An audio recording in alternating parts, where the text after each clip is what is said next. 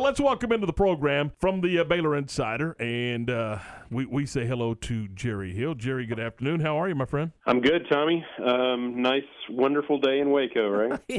Yeah, it's only been like this for a week, and we got several more days of it. And we were talking at the top of the show, Jerry, you've got college baseball this weekend in town with Baylor and OU. You've got the Super Regional in junior college baseball, Cisco and McLennan. You got all these high school softball, and man, they're trying to find a dry field this weekend is going to be a challenge.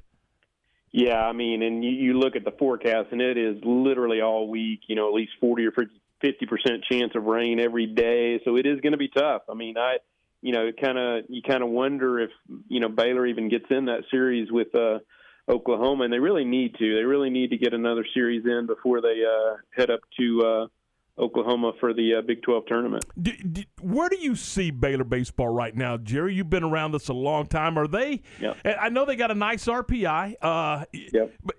But I'm looking at those quality wins. They got they got the series win against Tech.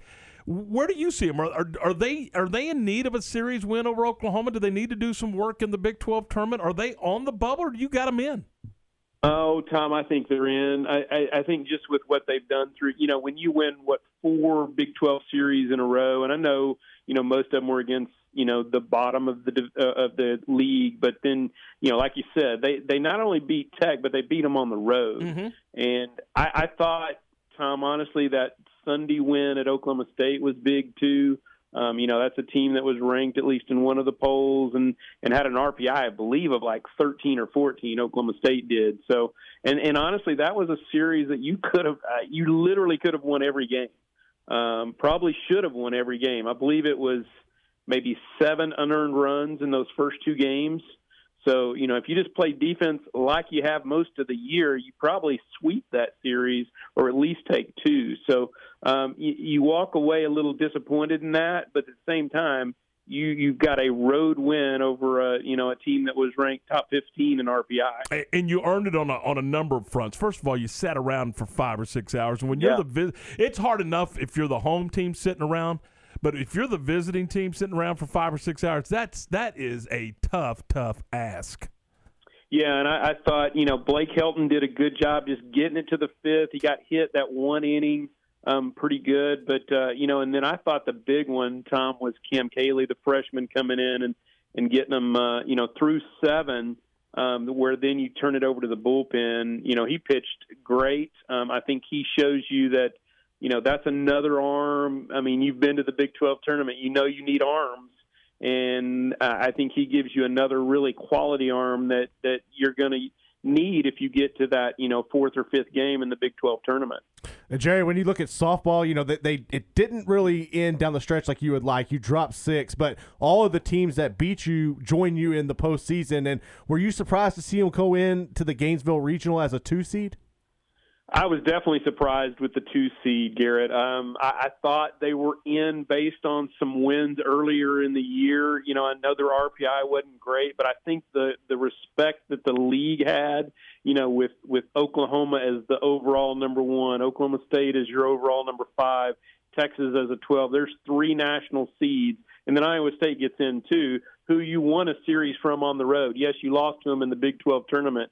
But I think some of those wins that they had early, even beating a Louisiana team, beating Arizona State in a game, beating Mississippi State, I think their strength of schedule got them in, and then I think the strength of the league really helped them. But, yeah, I was surprised with the 2. But, I mean, if you match them up against the other teams in that region, I think that's probably where they deserve to be, is a 2 in that particular region. That comes down a little while ago as far as women's basketball goes. Moon Ursin, Trinity Oliver have now hit the transfer portal. Were y'all hearing any rumors or rumblings over there that might happen? And is there any concern that any of these other players will leave?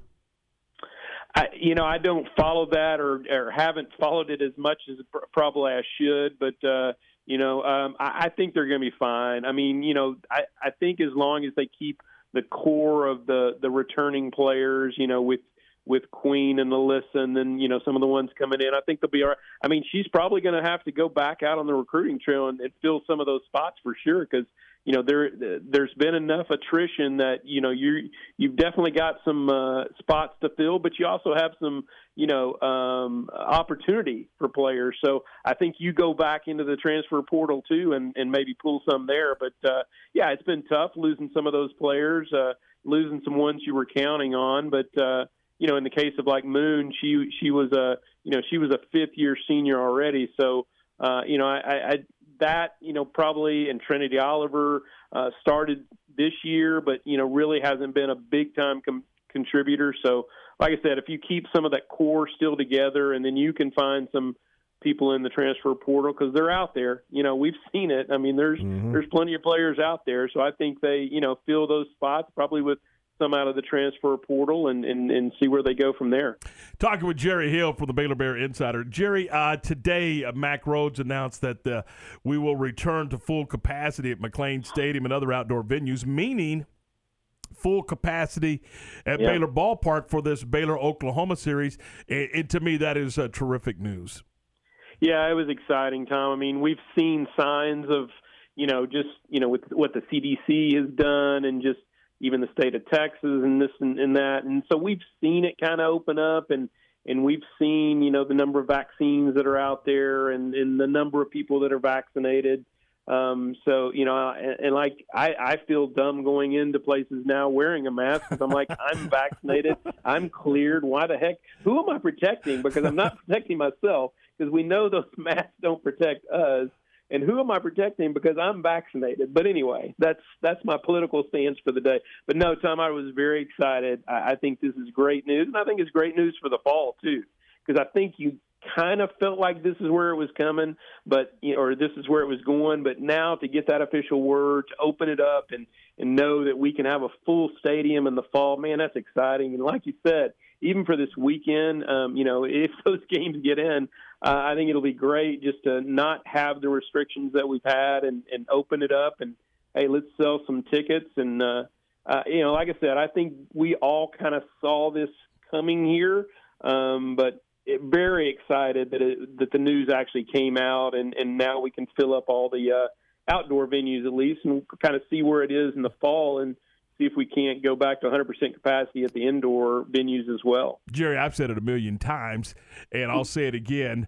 In the spring, April, May, at that ballpark, in that setting, there's not a better place in America to watch a college baseball game. There may be some better facilities now, because Baylor Ballpark has a little gray to it, if you know what I mean. Yeah. But from just when it's April or May and it's nice weather and the berm, and there's not a better place in America to watch a college baseball game. And I know I've been to most of them.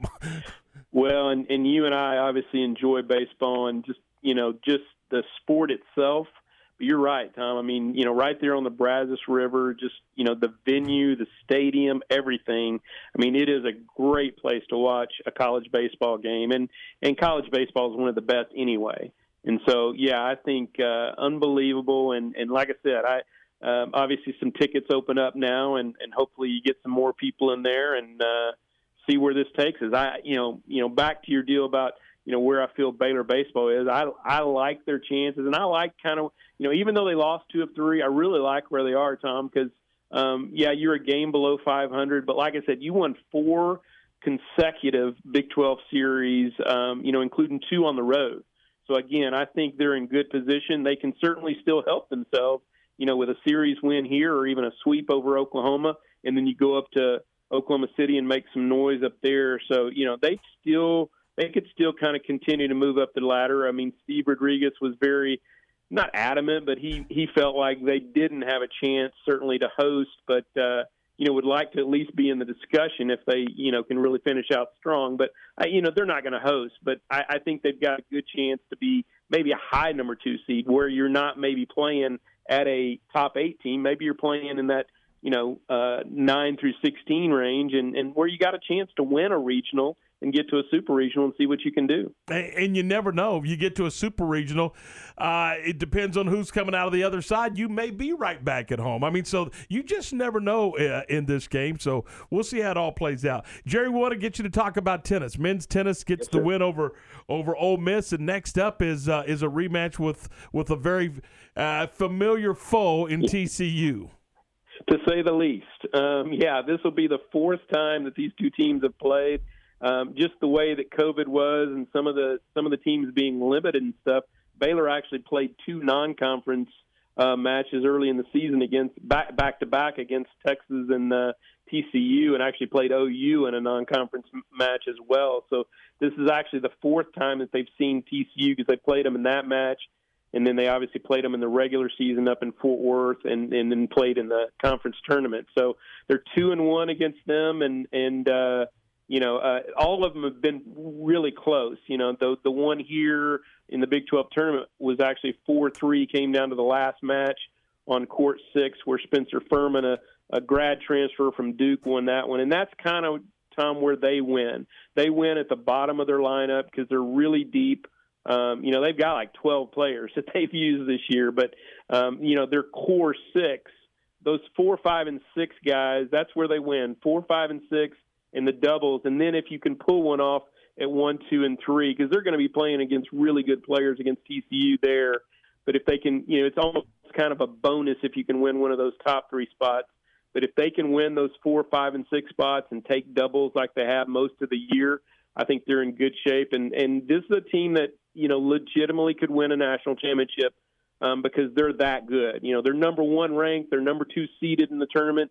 Gives them a little chip on their shoulder still. I mean, you're number 1 ranked in the nation, and you've got a chip on your shoulder. So that's kind of a unique position to be in. But, it'll be a great match Thursday at 1 o'clock there in Orlando, and got a chance to get to a Final Four in men's tennis and just kind of keep this train running.